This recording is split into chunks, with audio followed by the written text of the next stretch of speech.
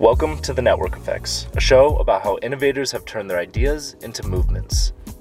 Hosted by Zan Bennett and Daniel Avnieli.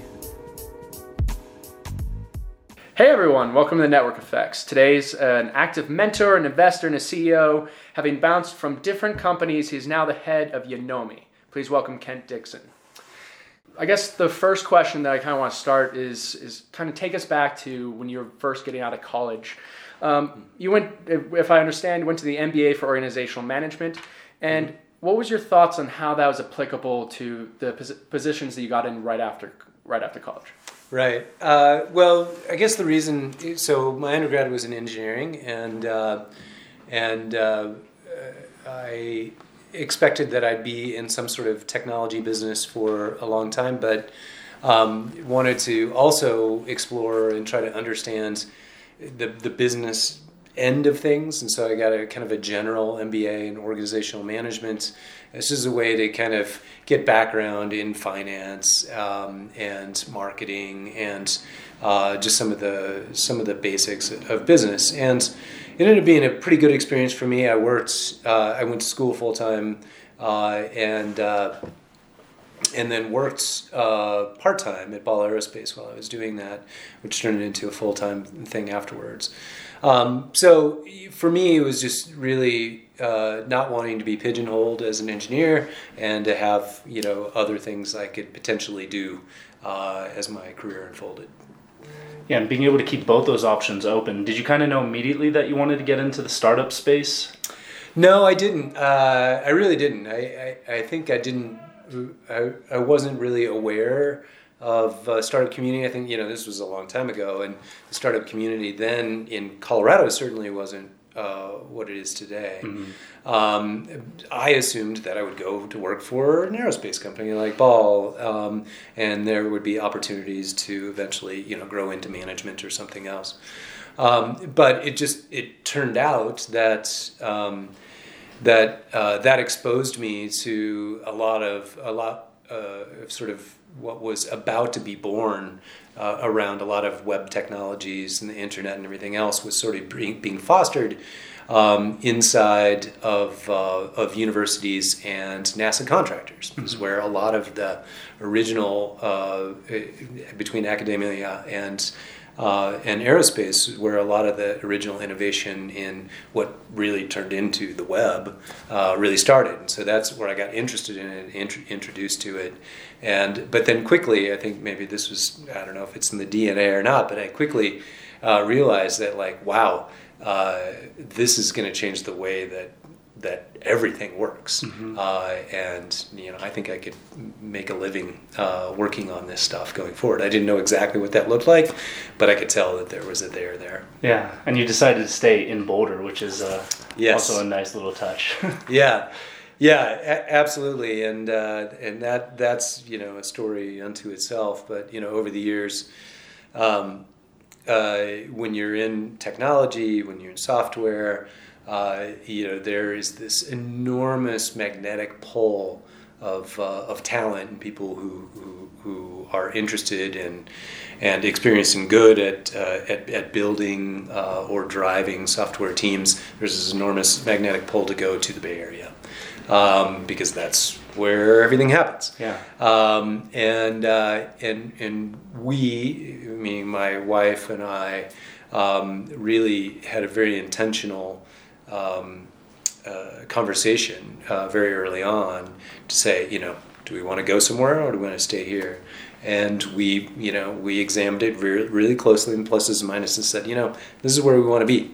And then that kept coming up every year. It was really an annual conversation for many years of okay, are we still doing this? Are we still going to stay here? Are we going to go somewhere else? And decided to stay here. And what's happened then is what you see now in this town and around Colorado too, Denver as well these days, that this is recognized as one of the great sort of centers of entrepreneurialism, software, cloud computing, And you look around and you see, Google here and Twitter and Amazon coming soon, and of course Oracle and all these companies here. That really wasn't the case back in the 90s. So it's sort of grown up just because I think, I'm not unique. A bunch of us said, you know what? You shouldn't have to compromise your lifestyle and, pick up and move around. We should be able to make this happen here, and it has. Yeah, very cool. So you talked a bit about how you were seeing the possibility of an Internet of Things kind of coming up from your experience in engineering and how this new industry was revealing itself. Where was the point where you started to recognize the beginning iterations of Yonomi? And what can you tell us about how this started off? Yeah. Well,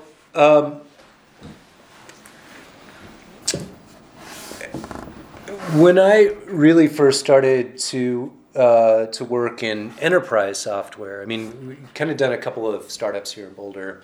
One that got acquired by a company by BEA, which eventually then also got acquired by Oracle.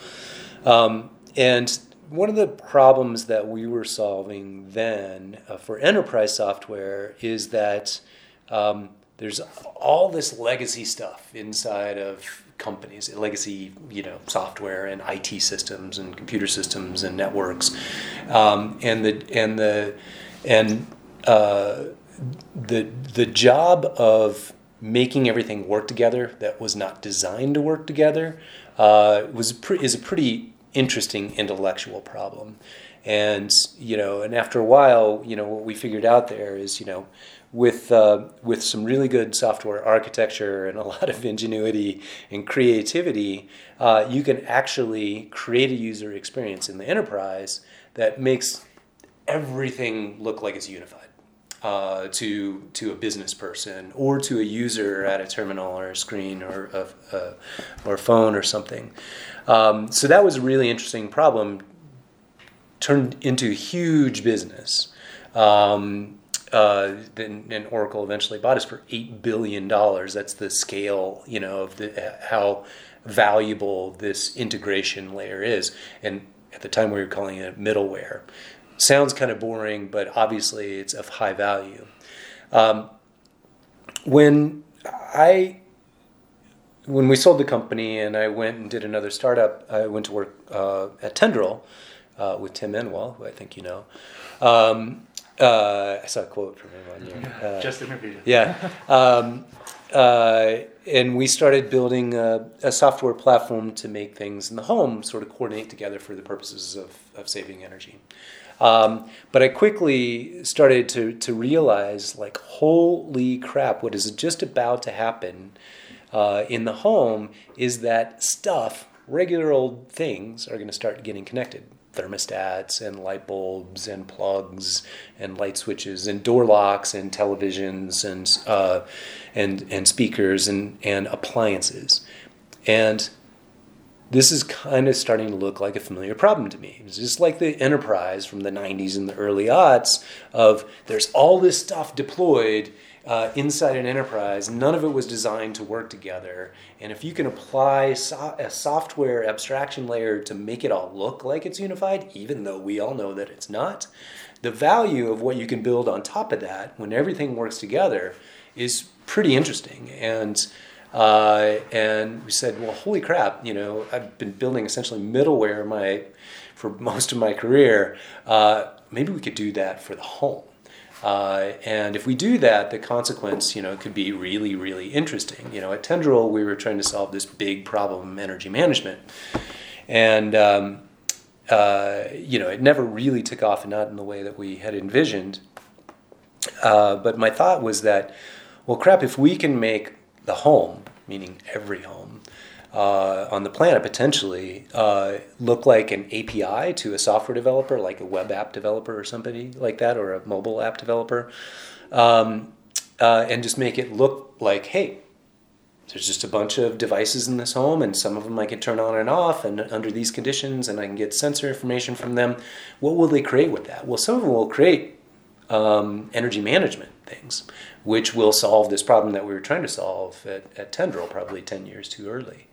Some of them will create things that will literally allow aging people to live in their homes longer because they're being sort of cared for, or at least observed in ways that that could have been scary just a few years ago. It'll have some good impacts on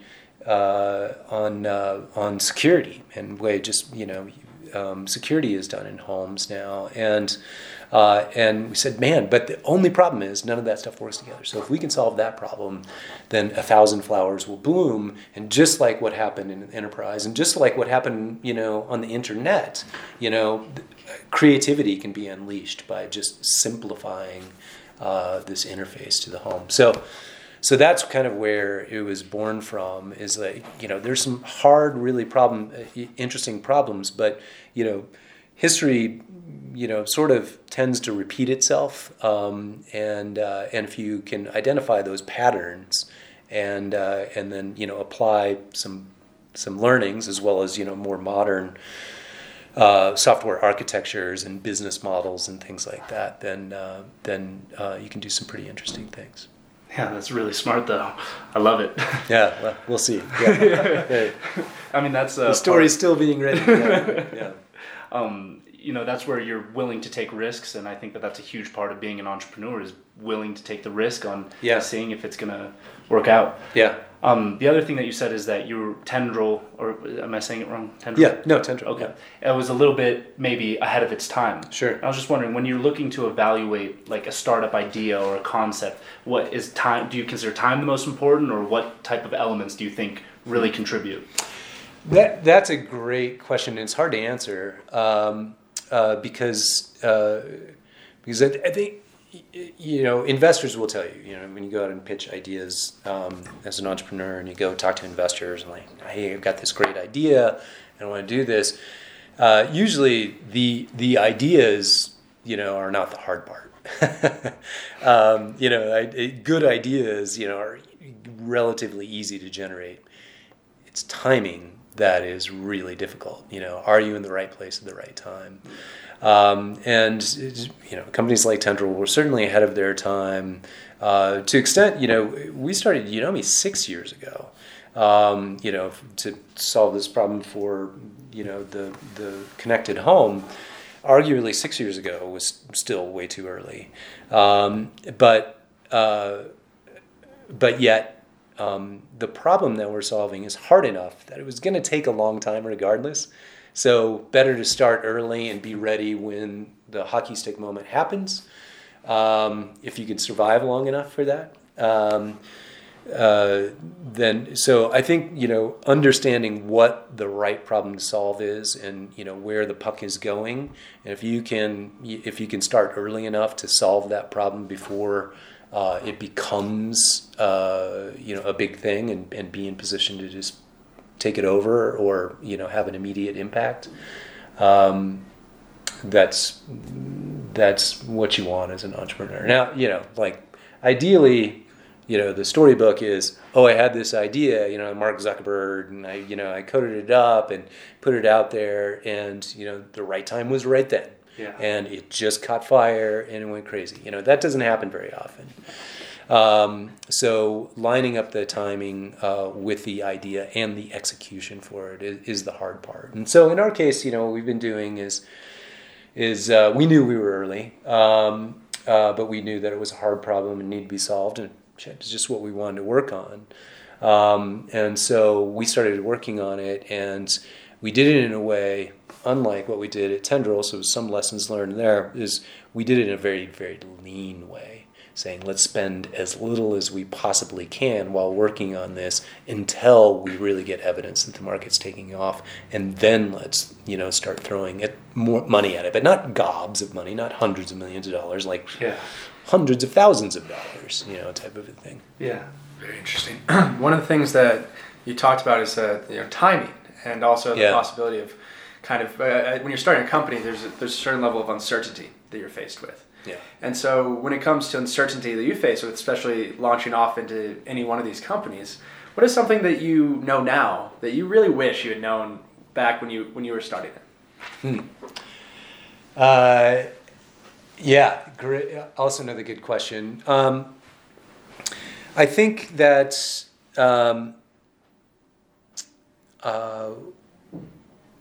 what I wish I knew then that I've discovered is, and this is the fourth startup I've been involved in, my first-time founder, but I've been, very intimately involved in a number of startups.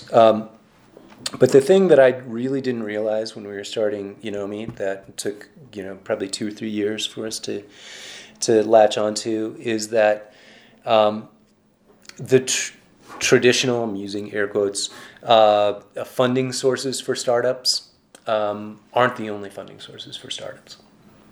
So that kind of traditional thing is angel investors and VCs, right? People who are basically, and VCs are institutional investors. They're people who go out and raise a bunch of money from wealthy individuals, put it all together, and then they go evaluate all of these opportunities to invest it in. And they all have, they're very several, and there's lots of them out there. They have a similar process. Everybody kind of knows how that works. And, for many years, I think we all just thought that's where money comes from when you're a startup.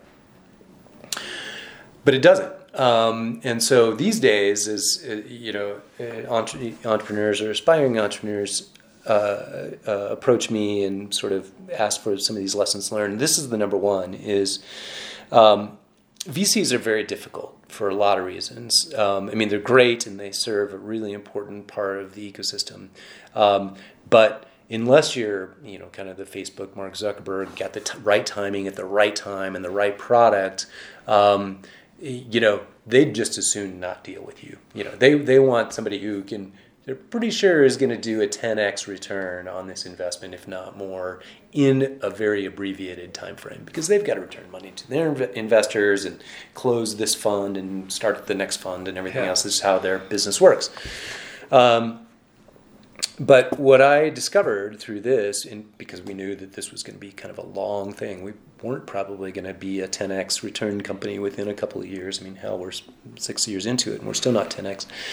But that there are other people who let's refer to as strategic investors.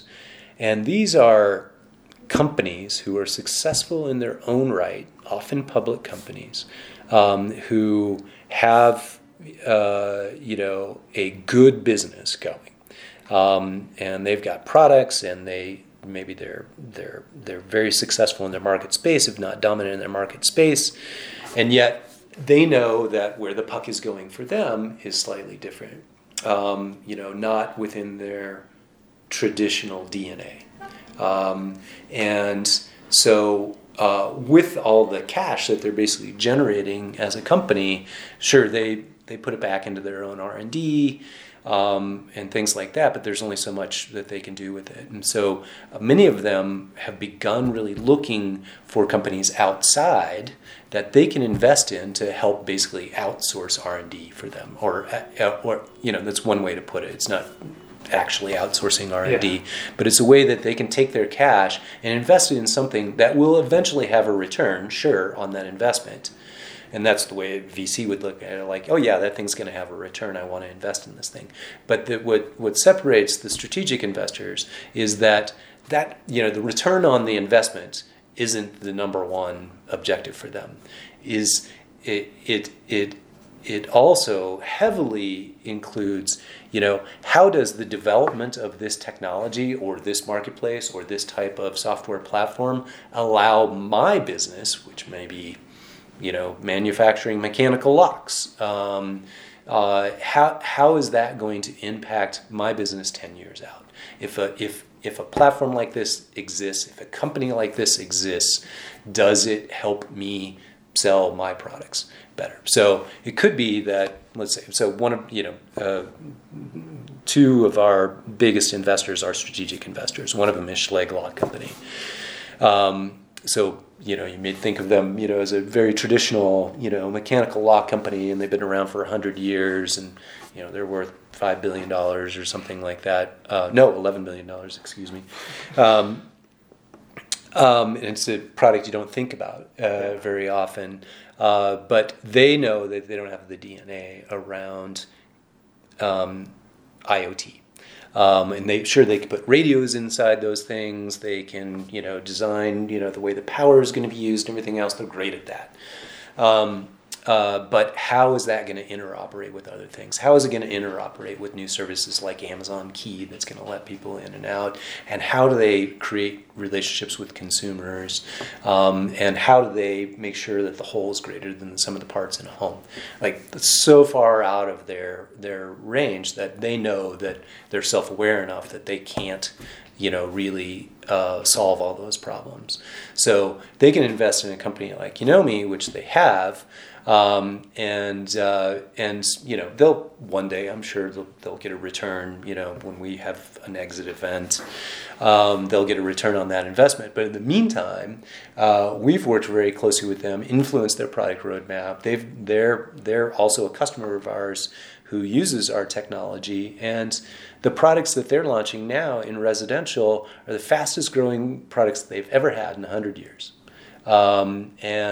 And they're iterating faster on new product development and launches. They're iterating on new services like Amazon Key and Dash replenishment services and things like that more than they've ever done. They're generating new revenue streams that used to be unthinkable for a company like that.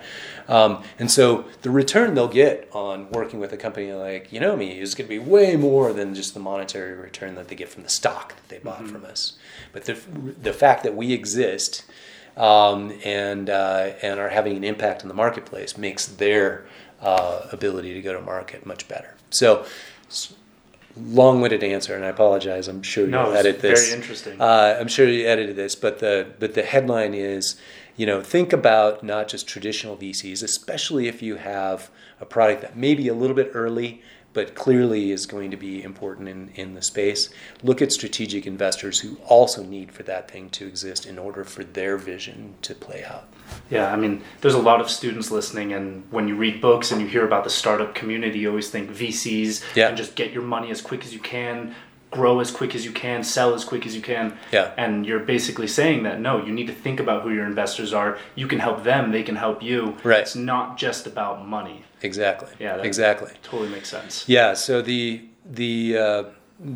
virtuous cycle there is, and all VCs, again, this is not to disrespect VCs, because I do think they play a very important role, but at the right time. Yeah.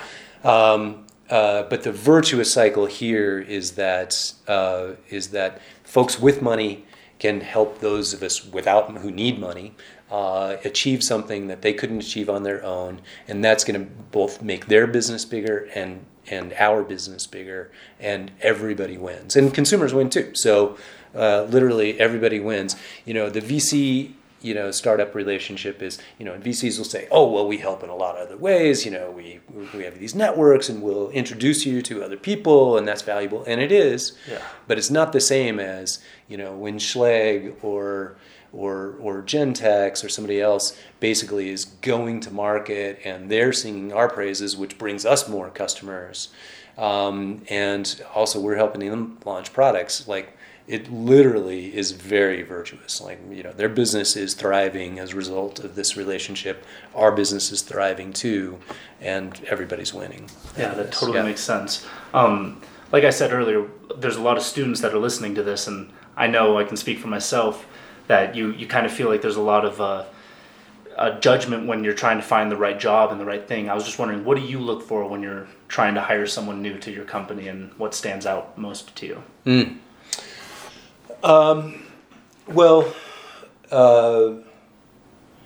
There's a few things, but probably the most important thing is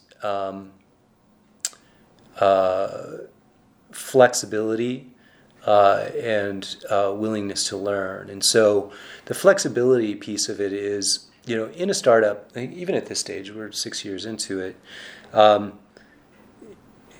the most valuable people in the company will be people who are not specialists, but generalists and jacks of all trade, because the job changes pretty rapidly, or what the business requires changes pretty rapidly, and so folks who can wear multiple hats, I can give you many examples in this business, but one of our young engineers, Connor Parrish, who's a CU grad, just within the last year and a half or something, kind of came in, and he does software development, but he also does technical account management. He's working with some of our customers who are building apps and solutions on top of our platform. He's doing direct outreach with them. He's also, writing technical documentation and publishing articles, for our marketing blog, things like that. People who just have the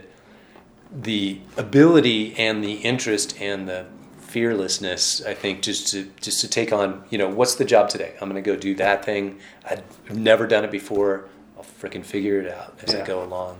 And so whether you're early in your career like a Connor or later in your career, as I am, just the ability to sort of say, if I don't know how to do something, I'll figure it out and I'll do that job, because that's the job that needs to be done. It's when you're in a small company, you say, "Oh, we need somebody who's really good at channel marketing." You look around like, anybody here ever done that before? No. Are we going to go hire a brand new person just to do that job? Hell no. Yeah. We're going to figure it out. Yeah. And you do. So I think just that mindset of do whatever it takes to get the job done and be unafraid of trying and failing something, because you fail on a Wednesday and then maybe by Friday you figure it out, or next month, or whatever the time frame is. But just somebody who's excited by that terrifying challenge and willing to jump in with both feet. Yeah, very interesting. Yeah, so you talked a lot about the people who you're working with. I'm kind of curious what your thoughts are on leadership style and what you personally believe is important when you're a leader over other people. Yeah. Well, what's the kind of companies that I've always been a part of and helped found in this case are companies where it requires really smart people, and so when there's an old adage you've probably heard, that you should always be hiring somebody who's better than you are. When you have that mentality of, there may be different places in there, less experience perhaps, but somebody who's clearly very smart and capable and creative. If you're always sort of doing that successfully, then you, the hirer and the leader in the organization, it's really easy to have a lot of humility because you're surrounded by people who you admire as being smarter and better than you are. And so it makes it really easy to be a servant to them. I haven't felt in years like I'm giving anybody any orders. Direction, yes, and vision, where we're going in the company, why we're doing that and everything else. And that's the easy part. The rest of it is give them, space to be creative and do great things and get the hell out of the way, and make sure that folks are happy and have the resources that they need, within reason, because we're not Google or anything else. Is just like the example, no, you're not going to go hire another person for that. We're going to have to figure out how to do it with the people that we have. But if you can basically serve the people, I think that's the best part of leadership you can do is create opportunity for other people to be creative and to be recognized for that. And the rest is easy. The direction and the vision and the excitement, it's very authentic that I have for where we should go for the company, and people who have come here, buy into that. That's why they come here and they work anywhere they want, but they chose to come here because this is kind of, to them, this is very interesting and exciting. And then after that, you basically just make sure they're well taken care of and good things happen. Yeah, I really like that. I mean, it's almost at times being a motivator as well, like just making sure that they see the vision and kind of, since you know that they're smart, you're letting them kind of do their thing and make it happen. Yeah, exactly. I mean, sports analogies are way overdone in business, so at risk of making that even worse. But I mean, leadership is coaching as much as anything, because when you look at it, yes, I mean I'm doing jobs and everything else, but maybe it's player coach a little bit, but for the most part, the people, go to a football game or a basketball game or something like that, the people who are doing the spectacular things are on the court or on the field, not on the sideline, but the folks on the sideline hopefully are inspiring, creating space for folks to be creative and giving good inspiration, and the rest of it, is basically after that, it's raw talent out there doing what it does. Yeah. I mean, we really value your time and we really appreciate this, so we'll start wrapping up the final questions. Sure. Yeah. First, for any of the students that are listening, are there any books or movies or podcasts or anything that really have inspired you or shaped the way you run your business or think about business? There's a couple of podcasts that I think are useful because they do kind of what you guys are doing, which is go out and interview folks who have done some successful startups. So Masters of Scale by Reid Hoffman is a really good one, and actually I think the How I Built This by NPR is actually really good too. Because it's not just technology, sometimes it's other types of businesses that they talk about. So I think those are really good. Yeah. I think what that genre needs more of is not just like the home run success type of companies, but the ones that are maybe more like a single or a double or a triple as opposed to a home run type of success, or even a few failures in there.